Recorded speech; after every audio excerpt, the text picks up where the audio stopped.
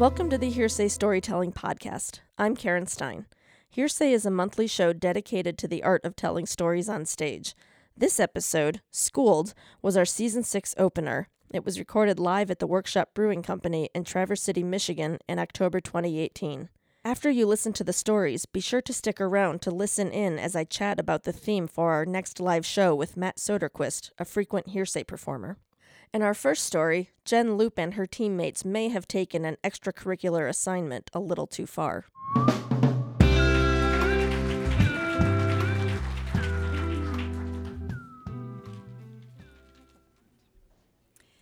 It was 1995, and me, along with 5 other 8th grade students, were waiting in West Senior High to perform what we thought would be the most spectacular and brilliant 8-minute performance of our lives. Now, this was an extracurricular activity. This was for Odyssey of the Mind. Odyssey, yay, I know. I will explain a little bit about Odyssey of the Mind. For those that don't know, I had been involved in a few different Odyssey of the Mind teams as I was growing up. They usually involve having a long-term problem. So this is something where you get parameters, you have to come up with a solution, and you have to present this in front of judges. So in the past, I had done a balsa wood project where you have to build a structure out of balsa wood and glue and see how much weight it can take. This one was more skit-based, and this, to get the full story, I actually went back online and found the prompt for this 1995 Odyssey of the Mind long-term problem. So, the prompt is, classics, vaudeville. The team's problem is to develop and perform a vaudeville show that will have 3 or more original acts, an MC, and a commercial. One of the acts must relate to one aspect of society that the team decides is positive. Performers must include an elaborate membership sign. Time limit 8 minutes, cost limit $80. So, this team that I was a part of what consisted of a group of kids that I had been in school with for 4 classes a day, each day from the beginning of 7th grade. And this was going to be a class, it was a tracked class that I would end up spending this amount of time with them all the way through high school. Now, we were all creative types, and we were all performer types. We were also used to succeeding in these kind of endeavors. And when we came up with this idea to do the classics vaudeville problem, we thought we would kick it up a notch. So, when you're working on these, it's an after-school project. You spend months meeting, coming up with ideas. You have a coach, a teacher who helps you through this, but is not supposed to give you ideas. They're supposed to offer guidance, and it's supposed to be up to the students to come up with what our answer is to this story. And so this was 8th grade, and one of the wonderful things about knowing these people so well throughout high school is I was able to go back and ask at least 3 of them personally what they remembered from this project. We are all still close friends.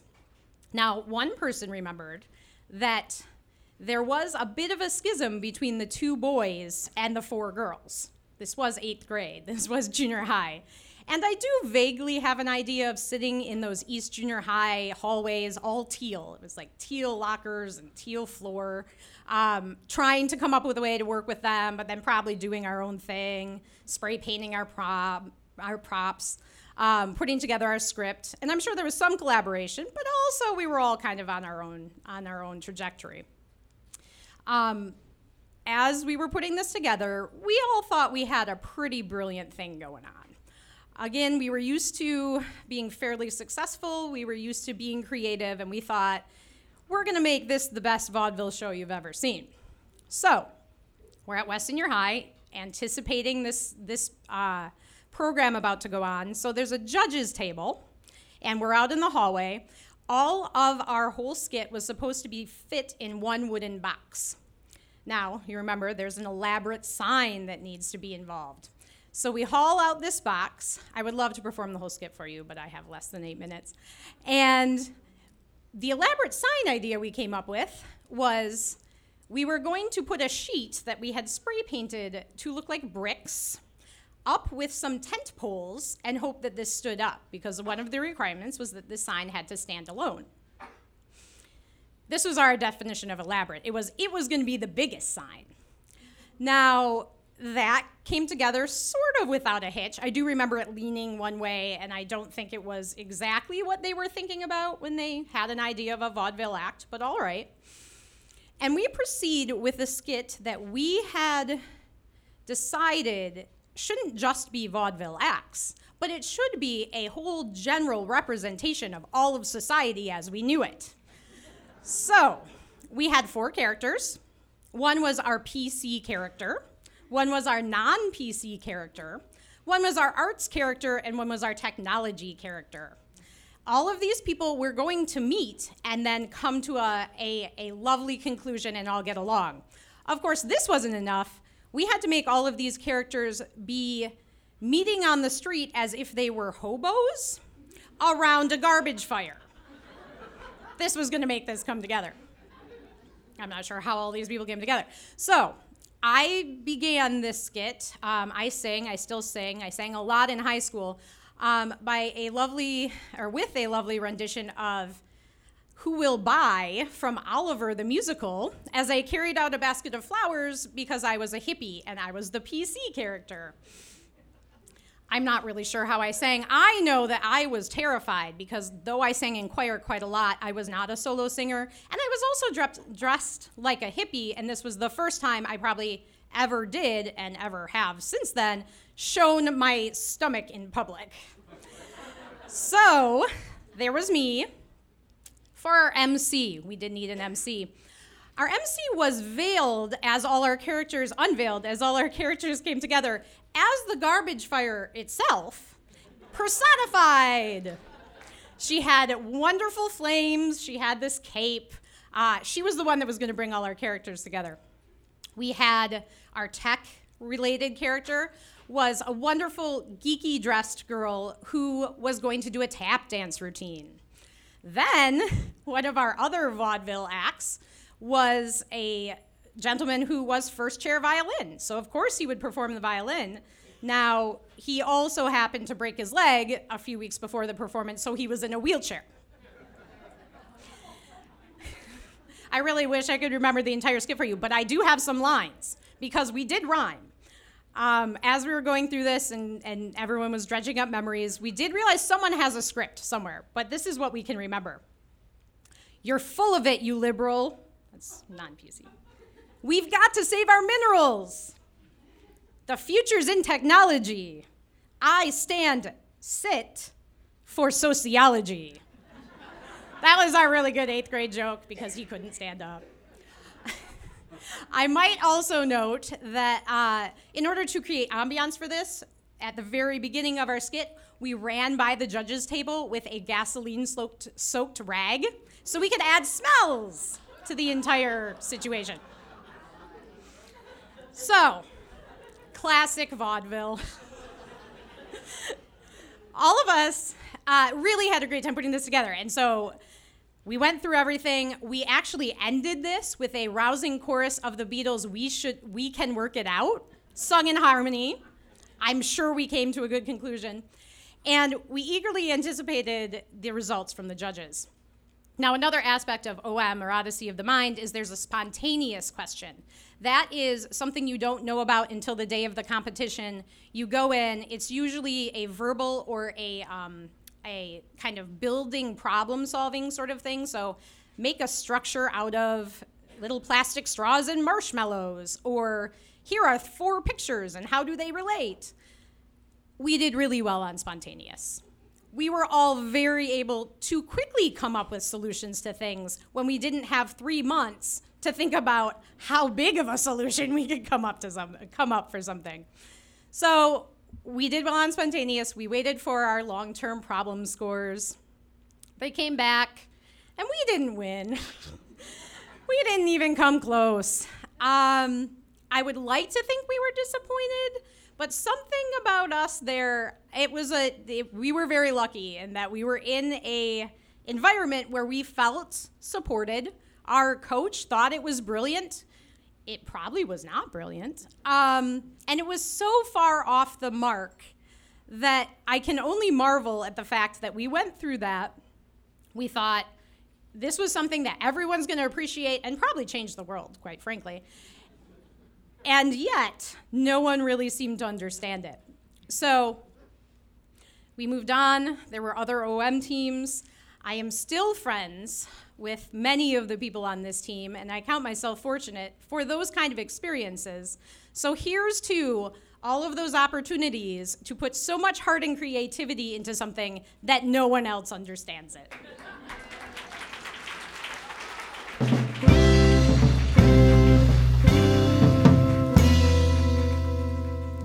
In the next story, a college professor is making Dave Murphy and his classmates, especially the women, very uncomfortable.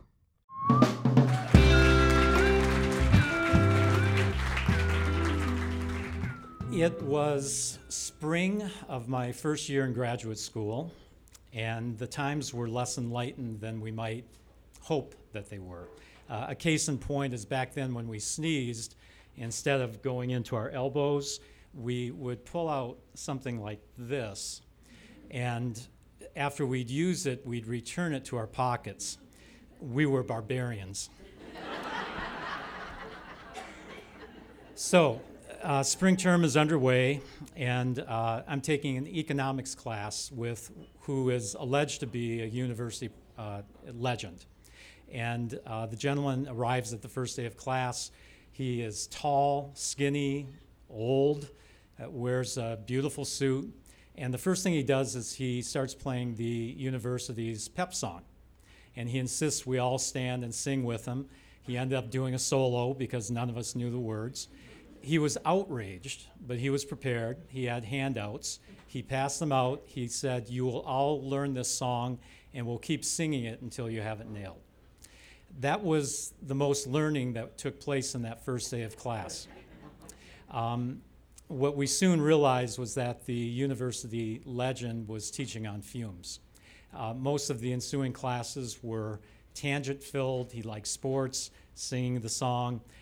It was quite a disappointment. This had been billed highly as a class we should anticipate and we'd really learn from. Sometime into the spring term, it actually turned green, and our university campus was sprawling, beautiful gardens, and the flower gardens in particular were spectacular. And I remember there were large signs posted by the rose gardens in particular that stealing the roses was a prosecutable offense. And so the university's legendary professor shows up at our class with 2 roses and proudly boasts that he's stolen them. And we had a typical classroom setting back then, at least then it was. The professor was at a lower level, and we had tiers that went up that he faced. And so with one of the first levels had a number of female students there. And the professor took one of his stolen roses and he brought it over to a female student. And he handed it to her, and she said, "Thank you." And he said, "Thanks is nice, but isn't there something more?" And she was confused. Keep in mind, these are less enlightened times. I'm old. This was some years ago. And the professor said, "In return for roses from a gentleman, a kiss is expected." And we were all uncomfortable. I shouldn't say all. There were a few guys who hooted, but most of us were uncomfortable, and especially this young woman. And so there was some back and forth. She resisted. He persisted. He finally got his way. She gave him a little peck on the cheek. That was enough. As he turned to walk away, she made this obvious gesture of disgust. She wiped her face, and we all laughed. That was the funny part. And the professor took that as they're in on the joke. He missed the fact that we were laughing at him, not with him.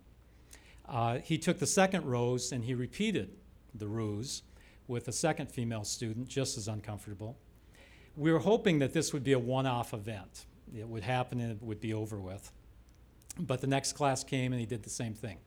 2 more stolen roses, 2 more very ugly, inappropriate demands for kisses, and none of us had the guts to stand up to him, including me. Another class day came, 2 more roses. I was actually entering a little bit late. He was coming down from a different entry point. I was coming in, And when I saw the roses, as soon as he appeared with them, a woman called out from up top. She said, "I want a rose." And most of us were kind of in the same age range. I was 22. Some of the students were maybe mid-20s. This woman was a little bit older. She was probably early 30s, clearly a professional. She was dressed better than the rest of us, impeccably every day. And she strided down to the professor's level. She embraced him. She gave him a lingering kiss. She extricated the 2 roses from his hands, and she started to return up the stairs. You could just see the women in the class seething. They knew that the bar had been raised. Maybe they felt like they were going to avoid harassment this particular day, but they certainly didn't want to be held out to compare with this woman. I distinctly remember as she came in my direction, there was a guy she seemed to associate with. They were together once in a while. And you know how you can kind of whisper yell, especially when you've got an older teacher who doesn't hear well? So the guy whisper yelled, "You whore." And as she came by, I remember she had these unsmiling teeth that were bared, and she said, "Whatever it takes. Besides, I got it over with." She knew the game she had to play. The professor looked smitten. He was having the time of his life. But it was so disturbing to me, and I'll tell you more about why it was disturbing, but first, the next episode. We head into class again, and same thing. The guy enters one more time, 2 more roses. And by this point, he's hit the students, the female students at the lower tier, and you can see him eyeballing the classroom. He's like a predator, and he zeroes in on a young woman who's probably up around the 3rd tier. And I still remember, because we could all spot who he had zeroed in on, and as she knew that she was the next victim, she immediately started to blush. She was fair-skinned. And the professor started to make his way up. He was gangly. It was an awkward seating arrangement. But he finally got in front of the young woman, and he held out the rose, and he said, "You know the game, a rose for a kiss." And she shook her head no. And that was a first. No one had overtly declined them before. And it generated a few oohs from the students, but the professor wasn't going to back down. And he said, "You want a rose, don't you?" And she said, "I'll take the rose, but not the other part." And that was the first lesson in economics that we actually had learned in that class. So he wasn't fazed. That got a laugh, but he wasn't fazed. He stayed at her. It was getting increasingly uncomfortable. He lost the jolliness. He was not happy. And finally, he got much more aggressive. He stuck the rose in her face, and he said, "A rose for the kiss, now." And she shook her head no again. And this continued to play out, and I can't tell you how uncomfortable it was becoming. It was much more silent than it is right now. She finally accepted the rose. He said, "You've got the rose, I get my kiss." She shook her head no again. The professor was pissed. And I remember the stillness in the room, and finally a male voice called out and said, "Just kiss him, get it over with." And I think many of us felt that way. It was so painful. She wouldn't. The professor leaned in, he said, "No rose, no kiss, give back the goddamn rose." She put it out in his face. And he took it, he snatched it, he glared at her, he turned. And I remember him saying, "This is going to cost you." He headed back to his teaching area. He pitched the roses, and he stood with his back to the crowd. And I just remember him trying to gather himself. And he did something next that was so unexpected, we didn't see it coming. He held himself in that position for a bit. I was thinking, if you have any humanity in you, you're going to retreat to your office, you're going to dismiss class, you're going to retreat to your office, you're going to spend a couple hours in silent humiliation and never do it again. But he did something entirely different. He turned around and he began to teach. The old duffer actually had something left in the tank. He actually could teach. He just needed to be confronted. Class ended, and I headed to my typical place, which was the graduate library. Usually what happened after class was many of the students who got along would head someplace else, grab a cup of coffee. I was a loner, and part of why this all had troubled me so much is that I was raised by a single mother. My father died when I was young. Everybody's got a sob story, so I'm not going to get into it. But we didn't have much. And what I remember most is that for the first couple years after my dad's death, every night, my mother came home crying. And it was because she was the brightest person in the room, the best intentioned person in the room, but she was demeaned in her job every day. And so to be in this classroom with this going on, and the other irony of it was, the one lesson my mother taught me above all else, she didn't have much education herself, was you're going to educate yourself out of this. You're going to get into a program where you won't have to face what I faced all my life. But I didn't belong there. I had no business in a business curriculum. I don't have an atom of capitalism in my body. So I had felt out of place for a long time. This class was highlighting just how out of place I was. So I was sitting there thinking, what the hell am I even doing here? And I looked up, and there was the young woman who had rejected the professor's advances. And I remember thinking, what is she doing alone? This is, if there's any justification to get together and go do something, this would be it. And yet, there she was alone like I was, and I decided I need to go say something to her. And I was absolutely sincere with what I said. I grew up in a rough environment. I saw a lot of ugly things. But what I said when I went over to her was, that was the single gutsiest thing I've ever seen in my life. Those were the first words I spoke to the woman I'd eventually marry.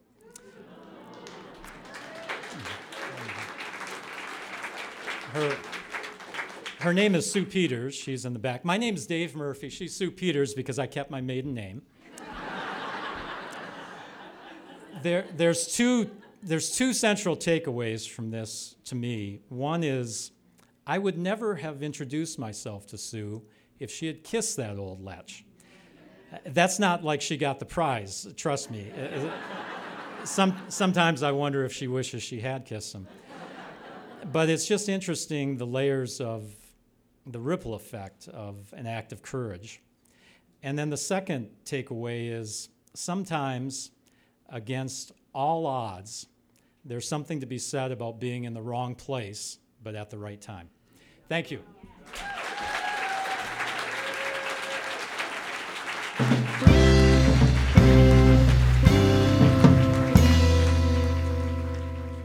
Next up is a story about being an adjunct instructor trying to be noticed by the college staff, told by me.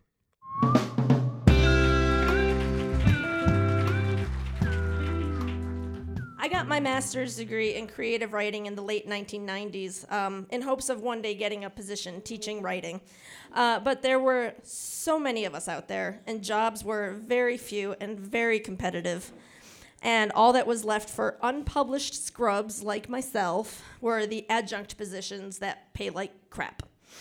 So when I was in between jobs after a layoff in the early 2000s, I decided to try to get a teaching job the old-fashioned way, the optimistic way. Just teach whatever you can and hope that you get their attention.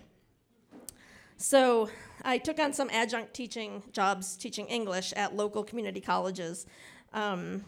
And I first cut my teeth at a few community colleges in the suburbs and at a technical arts college in downtown Chicago. You know, one of those schools with degrees in like interior design, graphic design, video production, culinary. The first course I taught at the technical arts college was English fundamentals. See, I had thought that I was going to go in and change their lives and teach them how to be so creative and teach them how to use images to create a lasting, memorable piece. But unfortunately, many of these students had been failed by their previous schools, and they could not put together a cohesive essay, let alone a coherent sentence. And so I had to adjust my expectations for this class and take them way, way back to the very, very basics. Sentence fragments, run-on sentences, comma splices, subject-verb agreement. Don't write LOL in your essay. Don't type smiley faces in your essay. And I probably smelled nervous. I mean, students can always tell when you're nervous. And I was so thrown off by how minimal were their communication skills that I really kind of let them just go off. Like I let them challenge me a little bit too much. And boy, did they challenge me on everything. Why do you correct us when we call you Mrs. Stein? Why should we listen to you at all? How is this relevant to my degree? How will this help me in my future? Who gives a shit about semicolons? And the joke was on them for that one, because the answer is nobody. Nobody gives a shit about semicolons. Unless you're an editor. And I will always lecture on the proper use of semicolons if I see them used incorrectly. And also, side note, I'm a lot of fun at parties. So by the time I learned to shut that shit down and just say to them, this is part of the learning outcomes, and you can't complain your way out of it. They were actually showing signs that despite their resistance, it was seeping in. They were actually handing in semi-decent work. And at the end of the term, I only had to fail one student, and it was only because he didn't hand in all of his work. It was not because he wasn't getting it. So at the start of this next quarter, something flipped. And I just felt so much more confident before the classroom. I was teaching fundamentals and English 1, and at the downtown school, and then a few classes at other schools in the suburbs. And there were some familiar faces in my downtown classroom. Students who had taken me for fundamentals did follow me on to English 1. Some of them because they really liked my teaching style, but some of them forgot that I'm Stein. So when they signed up for the class and they walked in, and they're like, damn it. But those disappointed looks just rolled right off me because I was throwing myself all in. I still had no full-time job, and it was easy to do that from a time perspective. I would field student emails with questions about assignments. I would come in early, stay late, come in on my day off just to tutor students who needed extra help. I would write paragraphs upon paragraphs upon paragraphs of feedback on their essays. This is why this works. This is why this doesn't work. Have you considered this angle? What about that?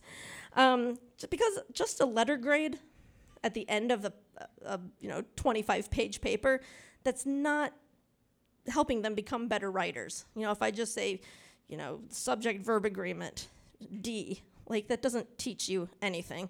So I wanted to give them the tools to be actually better writers.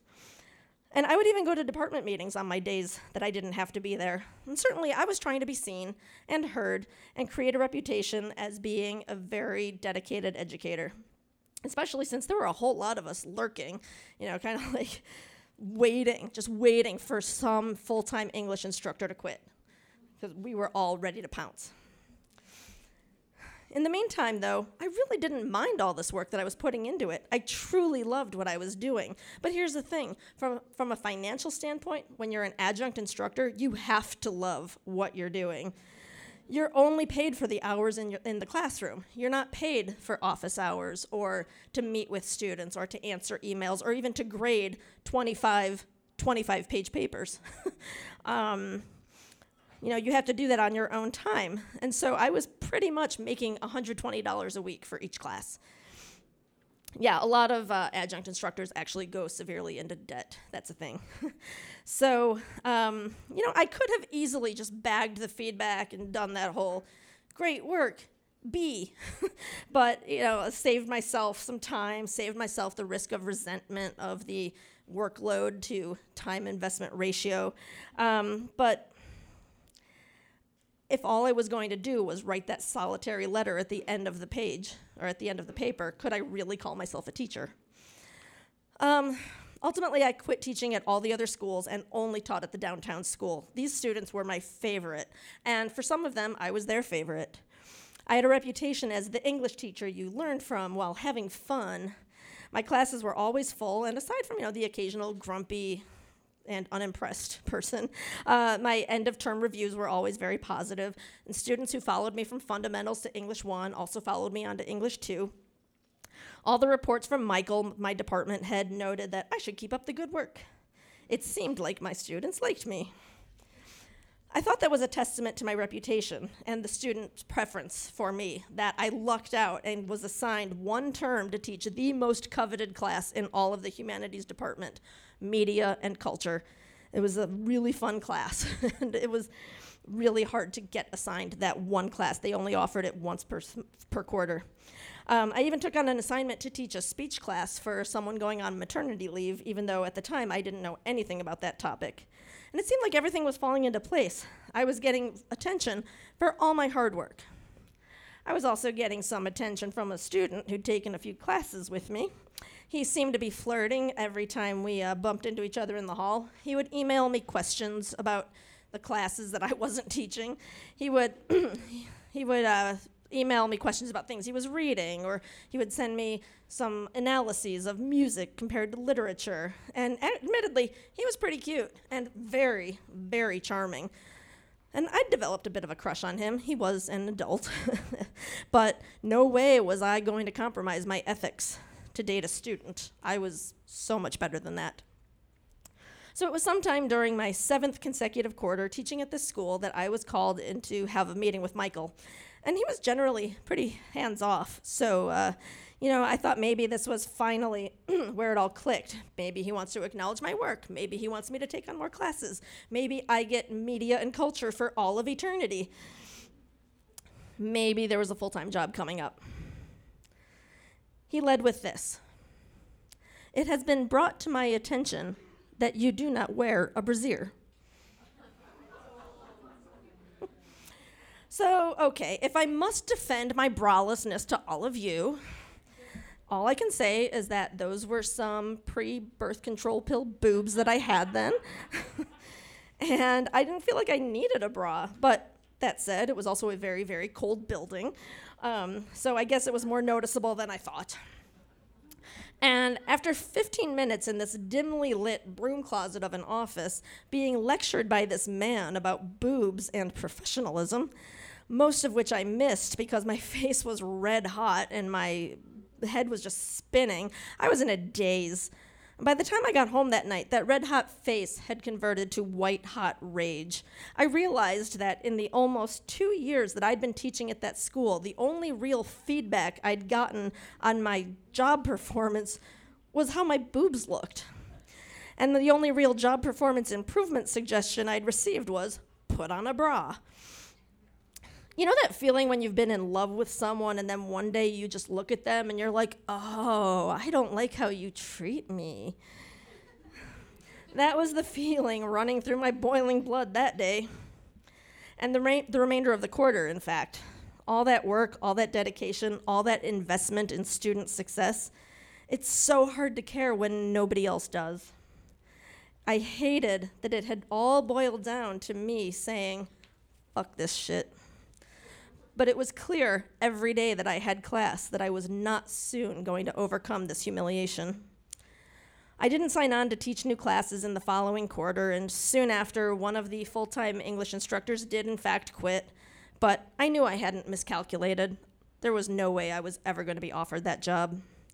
I ended up instead finding a full-time job as an editor, forever correcting use of semicolons, and living with my boyfriend, that flirty former student, for the following 5 years. Thank you.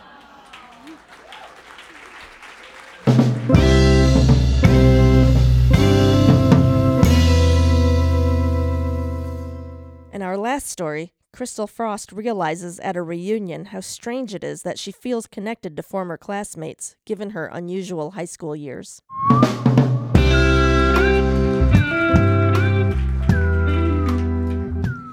Okay, so you guys, 2 days ago, I was standing in a barn in Benzie County, and I was punch dancing to Salt and Pepper. I actually accidentally punched a classmate while punch dancing because I was surrounded by people I hadn't seen in 20 years, but these are the people that I had been connected to for 4 very interesting, very painful, very awkward, very complicated years of my life. This is high school reunion. And there we were, huddled in these familiar little cliques that we fell into 20 years ago. And we were all like looking on an empty dance floor, like sipping our beers. very slowly, the liquid courage that we hope to remove some of that awkwardness that was basically just residual high school. And I actually thought that years of social media access might have made these reunions a little easier to swallow, right? Because we were all friends on Facebook. And we all have this like vague, voyeuristic idea of what everyone is up to. But in real life, just like in high school, we don't know shit. So we all reverted back to our adolescent personas, like the gossipy people, we're all gossipy. And like the cool people, we're all like cool, you know? And the geeks were all successful. It was fascinating. This room full of people who spent years, day after day, in this same world. And we were the people who signed yearbooks with inside jokes and then phrases like, oh my God, never change. I remember reading that being like, I hope I change. Or, didn't really know ya, but love ya forever. And we're standing side by side with the same people. And we're all sort of in these groups, the same groups that you sat next to in the cafeteria 20 years later. So looking back on it, all 2 days ago, I mean, I've had some time to reflect. It's actually kind of perfect that I was the one that planned this reunion, because in the past, I was never really a part of a group. It wasn't like I was disliked or anything. I was just never really around for long enough to make it to a regular cafeteria table, or really for anybody to really know who I was or what I was doing. So not surprisingly, that's exactly what I did at the reunion that I hosted. I was buzzing around from table to table saying things like, oh my gosh, it's so good to see you. Quick, who is this person? And then I was giving quick hugs, and I was letting people know where to pee, where to drink, and I was walking away. It was like Crystal Frost, the elusive queen of small talk, which I find very fascinating now that I talk for a living. So my high school experience was, I think a lot of people had an interesting high school experience, but mine was most likely pretty different than the people in my high school. Possibly different from some of the people in this room. My parents were divorced. That's not the interesting thing. But neither of them they never had graduated high school. My mom had gotten pregnant with me when she was 16, and she dropped out to have a family. And her biggest goal as a mom was that I didn't get pregnant at 16. So when I turned 16, and I wasn't pregnant, she had a party for herself.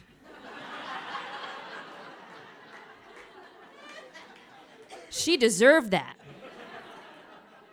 And she encouraged school. I mean, she liked it, of course, but she didn't follow up with homework or grades. I mean, she didn't really know what was going on there. And honestly, I always did fine in school, so she never really had to do much of anything. There were never any phone calls from principals. I wasn't that kid, and I was getting decent grades all the time. So it was a really strange surprise to all of us when she made this hasty, out-of-the-blue decision to pull me out of Traverse City Area Public Schools the summer before 9th grade to homeschool me. It was a Christian homeschool in the 90s. And every subject somehow brought a faith-based element. So math would include some confusing story problem about like multiplying the sins of Adam and Eve to answer for disproving evolution. And my mom was supposed to be teaching me in theory, but she was like, this is too hard.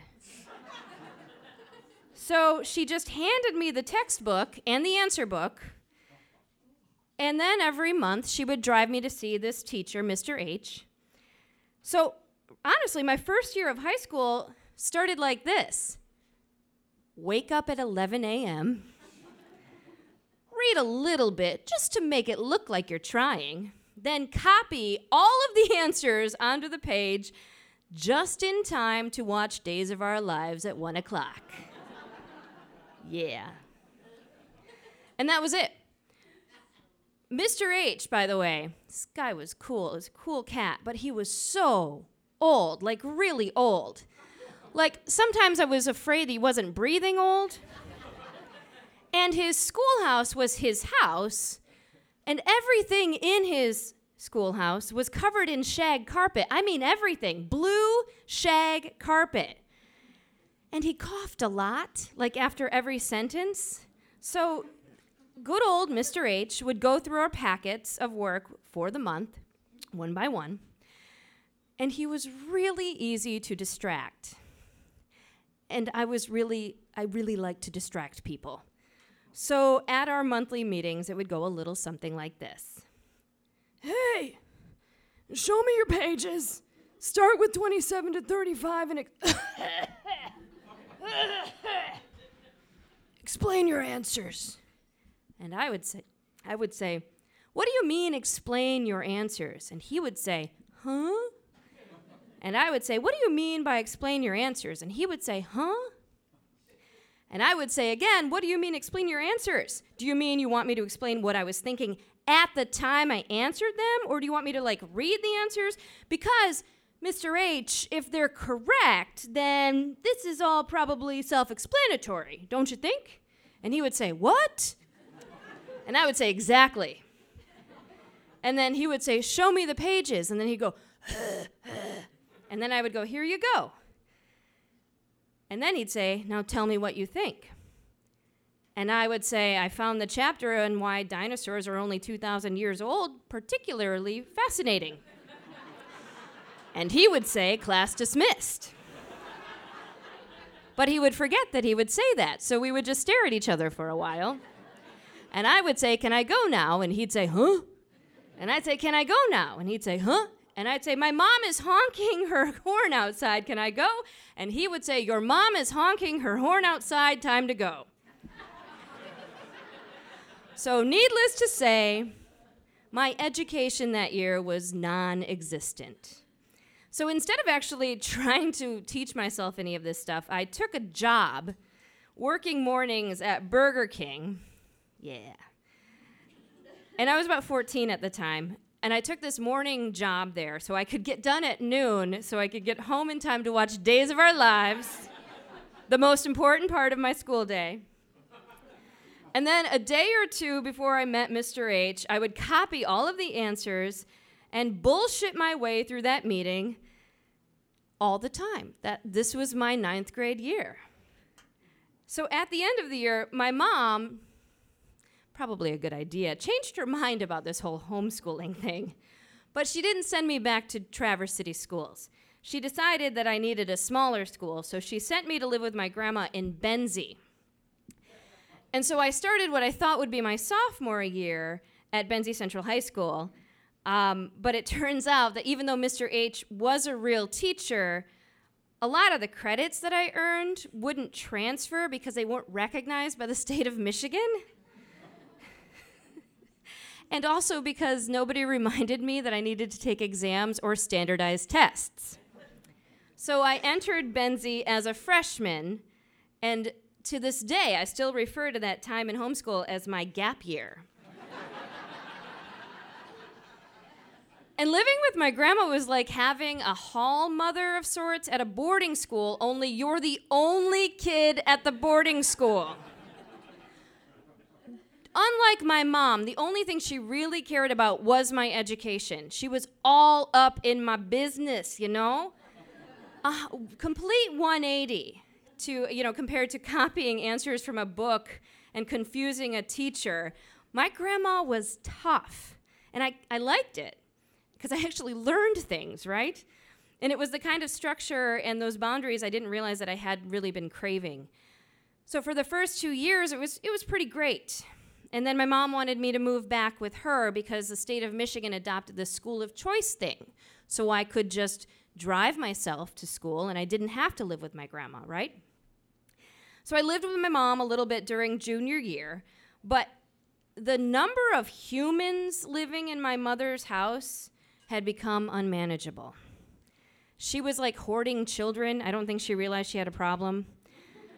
And it was weird. Just when you thought you had seen all of them, another one would like crawl out of a cabinet. And it was very odd. I am the oldest of 9 children. And 7, I know, that's the right reaction. That's the reaction. Oh my God. 7 of us, though, were living in a 3-bedroom house. 7 children, 2 adults, 9 people. 1 bathroom. Again. So what it meant for me was that 4 girls were sleeping in a room that was meant maybe for 2 people. My brother was bunking in the other room with like 2 babies. Poor guy. So when you walked into our small room, you were sure to run into a bed. There were beds everywhere. You didn't know where they came from. There was a bunk bed that had a trundle that pulled out from under the bottom bunk. And then there was a fold-up bed that sat in the corner until it was time to sleep. And clothes. Clothing everywhere because we were 4 girls in this room. I mean, if you asked me the color of the carpeting in that room, I would have said shirts. So many shirts.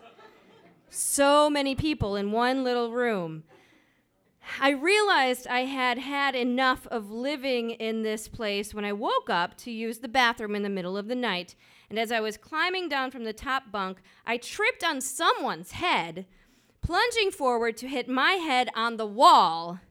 And I packed up my stuff the next week, and I rented a spare room from my boss at the restaurant I worked at for the rest of my junior year in high school. And it was nice. You know, I was paying my own bills. It was fine. So by the time I was a senior, about midway through my senior year, living in this rented apartment, I decided I'm working full-time. I'm going to school. I'm going to rent my own apartment with an older friend that I worked with at the restaurant. So while all my classmates are going to visit college campuses, I was like rolling pennies to make rent and taking expired items from the salad bar at the restaurant home. My refrigerator was awesome, by the way. Fruit salads, brown lettuce, ranch dressing. It was amazing. And it wasn't like I'm complaining because having an apartment in high school definitely had its advantages. I mean, I totally had the party spot. But then I had to, clean up after everybody who came over to the party spot. And working all the time and growing up so quickly made it really hard to actually have connections with those people I spent Saturday night with.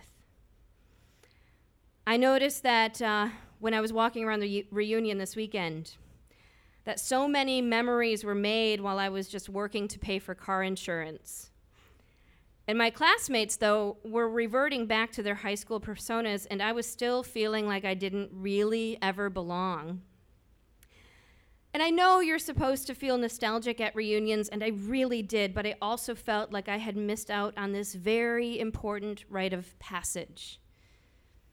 But then, something kind of magical happened, and it was in the middle of all the 90s glory, and it happened like most important things do, as we drunkenly followed Cupid's instructions to the Cupid Shuffle. Somewhere between to the left, to the left, to the left, to the left, now kicks, now kicks, now kicks, now kicks, a thought went walking by itself down into my brain. Because the real parallel to my story, the future to the past, is that right now, I have 2 boys in high school. I have a senior who is driven and mature for his age, but also kind of dumb sometimes. And I'm serious. He's not mature out of necessity. And I have a freshman who still needs to be reminded to put on deodorant. But I have these 2 amazing kids who get to go to all of these things, these football games, and they get to sleep in on Saturdays. And they get to act kind of annoying, and they get to whine about chores and get into a little mischief. And these are kids that are making these memories that they're going to be sharing with their high school friends, the real connections that they've made.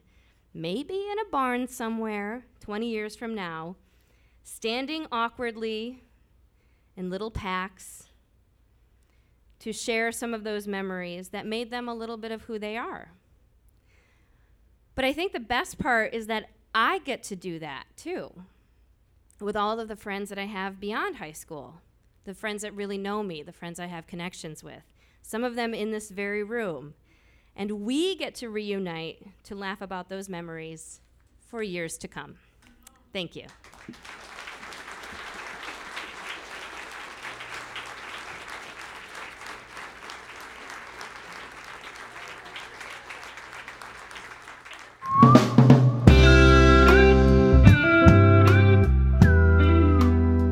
So as I mentioned earlier in the podcast, Matt Soderquist, a frequent Hearsay storyteller, is joining us in the studio today to talk about the theme of the next live Hearsay show, Beat the Clock.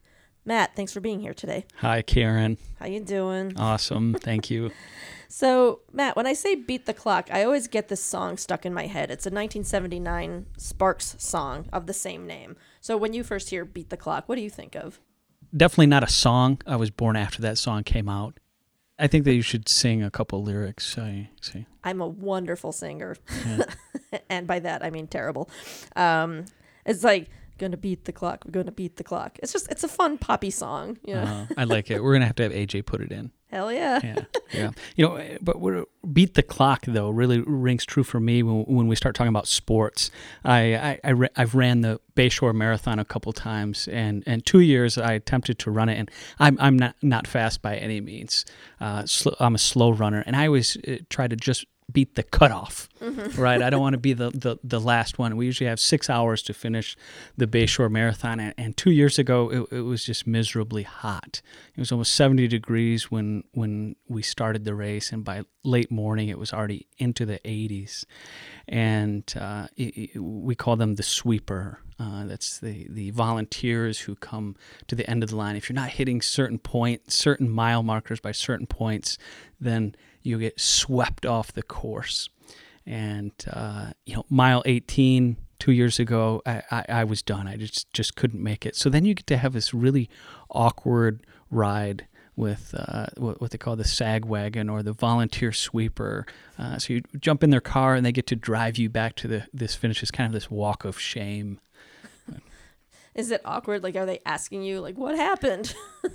No, the volunteers are super nice, and they're like, nice work. You'll be glad you did this, and not everybody can run 18 miles, but there's still a little bit of shame and disappointment, that comes with not being able to meet that deadline and beat the clock. Mm-hmm. Yeah, when I was in high school, I was on the gymnastics team.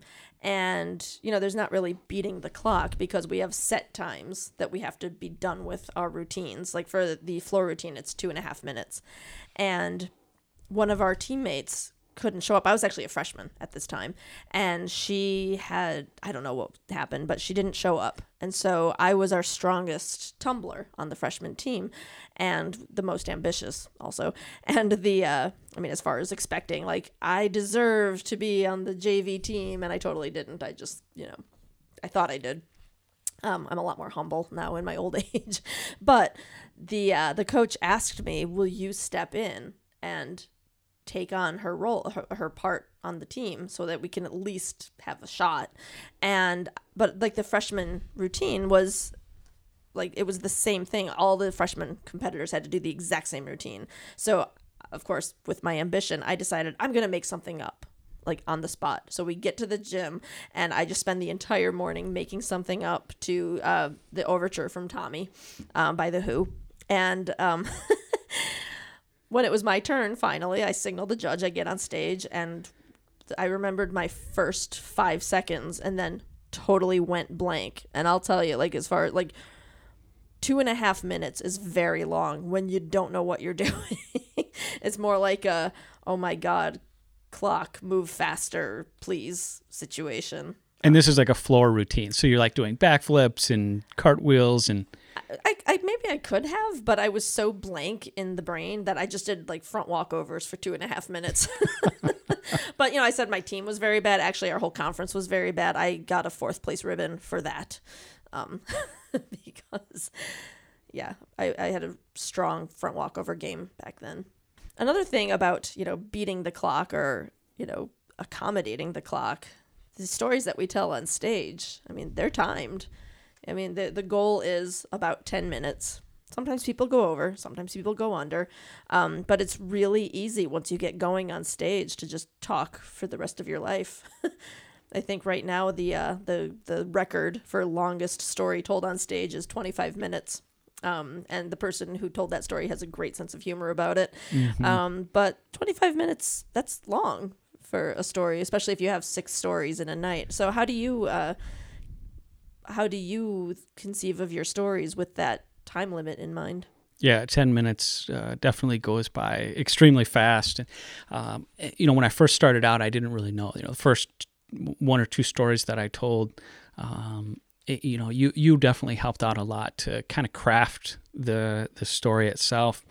But it wasn't until I got on stage a couple times that I kind of started to learn almost the science of the storytelling. We talk a lot about the art of storytelling, but we don't talk a lot about the science of storytelling. And one of the things that I do to prepare for the story is just, do your SFD, or we call like your shitty first draft, right?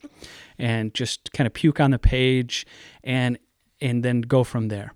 And if I can do 1,000 to 1,200 words, that's kind of my starting point. I know I have to kind of be in that range if I want to hit a 10-minute story, not go too far over or not be too far under.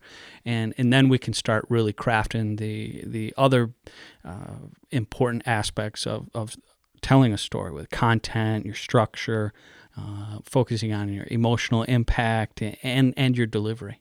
Mm-hmm. Yeah, there was one story that was told at a show a couple seasons ago where it was a little on the long side, but there were a few meandering spots that were so funny that it was hard to be mad mm-hmm. about how long the story was. And I use the word mad loosely, of course. But it is really difficult. But I do something similar where I write the whole thing and then I show it to someone. My sister, actually, because she knows my life. And then she'll give me her feedback, and then I'll just make my edits based on what she said. And then I'll just keep massaging it. And I always time it last. But I also will say that, especially like if you're at an open mic, one of the hardest lessons is that laughter counts toward your timer. Like, you get dinged at 7 minutes. If you tell a funny story, and you have to wait for everyone to stop laughing, that they don't stop the clock for the laughter. Yeah, and sometimes those tactical pauses, really contribute. You kind of bring the audience to the edge of their seat by just kind of pausing for a second. Mm-hmm. Or like you're saying, a laugh or a cry. Sometimes you just need to give the audience permission to laugh by, kind of smiling or starting to laugh yourself. Yeah. Before or after what you've just told. So simply reading your story is not really a good time indicator of how long it's going to be. Exactly.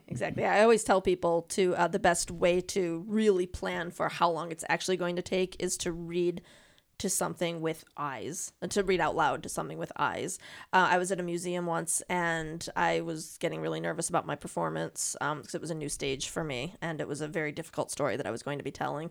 And so I just kind of sneaked out of the auditorium and went into this part where they have a taxidermized polar bear, and I told my story to the polar bear like 3 times. And by the way, he loved it. But I could tell.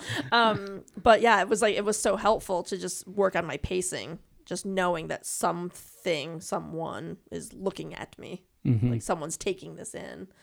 But yeah, I always say the art of storytelling is, how do you tell a complete story that's entertaining and gets your point across without telling everything? Because no one experience exists in a vacuum. Everything that happens to us, usually there's some connection to something that happened a while before, and what happens to us now is going to affect things later. So, like, how do you tell that complete story that's entertaining?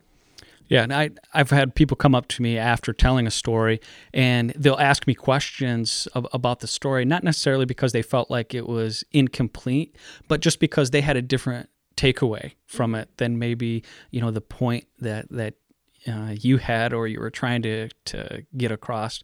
They had their own point that they took away from it. So I remember when I told a story about having to tell an 8-year-old daughter or an 8-year-old girl that her mom had died. I never actually ended up having to tell her. We were called to go pick her up and to find a placement for her, and we ended up finding a relative for her. And although that's why we were initially called out there to help her, and the police were like, you got to come tell this 8-year-old girl, her mom just died in a car crash. And we never actually did. And when I told this story, I never talked about that. I just talked about, how much I knew how much this girl's life had just changed, and she didn't even know it yet. And we were just sitting, at Bob Evans having pancakes and just having these thoughts about how this young girl's life had changed. And so we ended up finding relatives who came and picked her up, and we didn't have to tell her that her mother had passed away. And one of the audience members came up afterwards, and they said, so did you have to tell her? I said, no, we never did. So it's very interesting, the things that people take away. Yeah, that's interesting. Did you feel like, I should have said that, or did that make you rethink your story at all? Not really. Yeah. Because that wasn't. Make choices. Yeah, it was more about. It was more about the feeling, having that burden on your shoulder, and that's more of what I was trying to convey of the weight of some of the decisions and the responsibilities that we have, more so than actually the actual act of telling her or having to go through with it. Mm-hmm. Yeah, on the flip side, that was a very sad and serious story. I told a very funny story of an epically terrible date at an open mic last month, and when they dinged me, I actually said part of my story now. I mean, it wasn't recorded, but part of my story now officially is, damn it. Karen got dinged. I did. You've got to be able to take it if you're going to dish it out. Mm-hmm. So I got dinged. And I said, damn it, on the microphone, because I wasn't even near done, because that's how epically terrible this date was. And but what was hilarious was nobody felt cheated. I was the only one who felt cheated that I didn't get to say the whole thing. Right. Yeah, because nobody knows what you didn't tell. Exactly. Only you do. Exactly. So when you got dinged, did you definitely heard it? Oh, yeah. Because it seems like sometimes when people are dinged on stage, they either don't hear it or they're just ignoring it. They're so engrossed in their story, they're engrossed with the audience that they don't even recognize it. Yeah, that's been actually a work in progress of like the perfect ding, because sometimes I'm trying to not startle everybody, and then it's too soft, and then sometimes it's really loud, and then there have been times where I was just moving stuff around and then I accidentally dinged someone 30 seconds in. I was like, no, keep talking. That was my fault. But now they're all worried. Now they're worried. They're like, was I supposed to tell a different story? Was that why am I being dinged? Is this the Gong Show? Have I ever dinged you? I don't think so. I'm usually a little brief. So I always try to go, under our minimums. So I don't think that I have. And if I have, then obviously I've ignored it. Yeah. So, Matt, you're telling a story at Beat the Clock. Yes. Is there anything that you can tell us without giving it away that will get people saying, people are going to want to come to the show anyway, but what can you say to get them there? Well, the Beat the Clock story is, I was in the pool the other day, and we talk about deadlines and time frames, and I was trying my best to swim a mile in under 30 minutes, and I ended up swimming in 31 minutes and 24 seconds. And I thought, after I got done, I've got a watch that's timing me every lap, and of course I have a goal for every lap. And I get to the end, and I'm the only one in the swimming pool, and it's on a Sunday, and I'm going, how goofy is this? I'm in a pool doing laps back and forth, trying to beat this self-imposed time of 30 minutes to swim a mile, but the story for Beat the Clock is about trying to swim much farther than that. Okay. A mile in 30 minutes, is that what you said? Yes. That sounds really hard. I don't think that... I mean, I could go there to make you feel really good about your 31 minutes.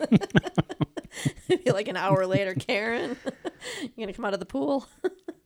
Yeah, you know, and it's all perspective, because I see swimmers who can swim 18, 20-minute miles, and there's people who are just kind of moderate swimmers. You know, they can swim 35, 40-minute miles. But yeah, yes, the elusive under 30-minute mile has been my target and focus. Excellent. Well, I look forward to hearing your story in November and all the Beat the Clock stories in November. There are going to be a wide range of stories about racing against time. So, yeah, well, thanks for joining us today. Thank you. It was nice to have you in the studio. Thank you, AJ, for recording this.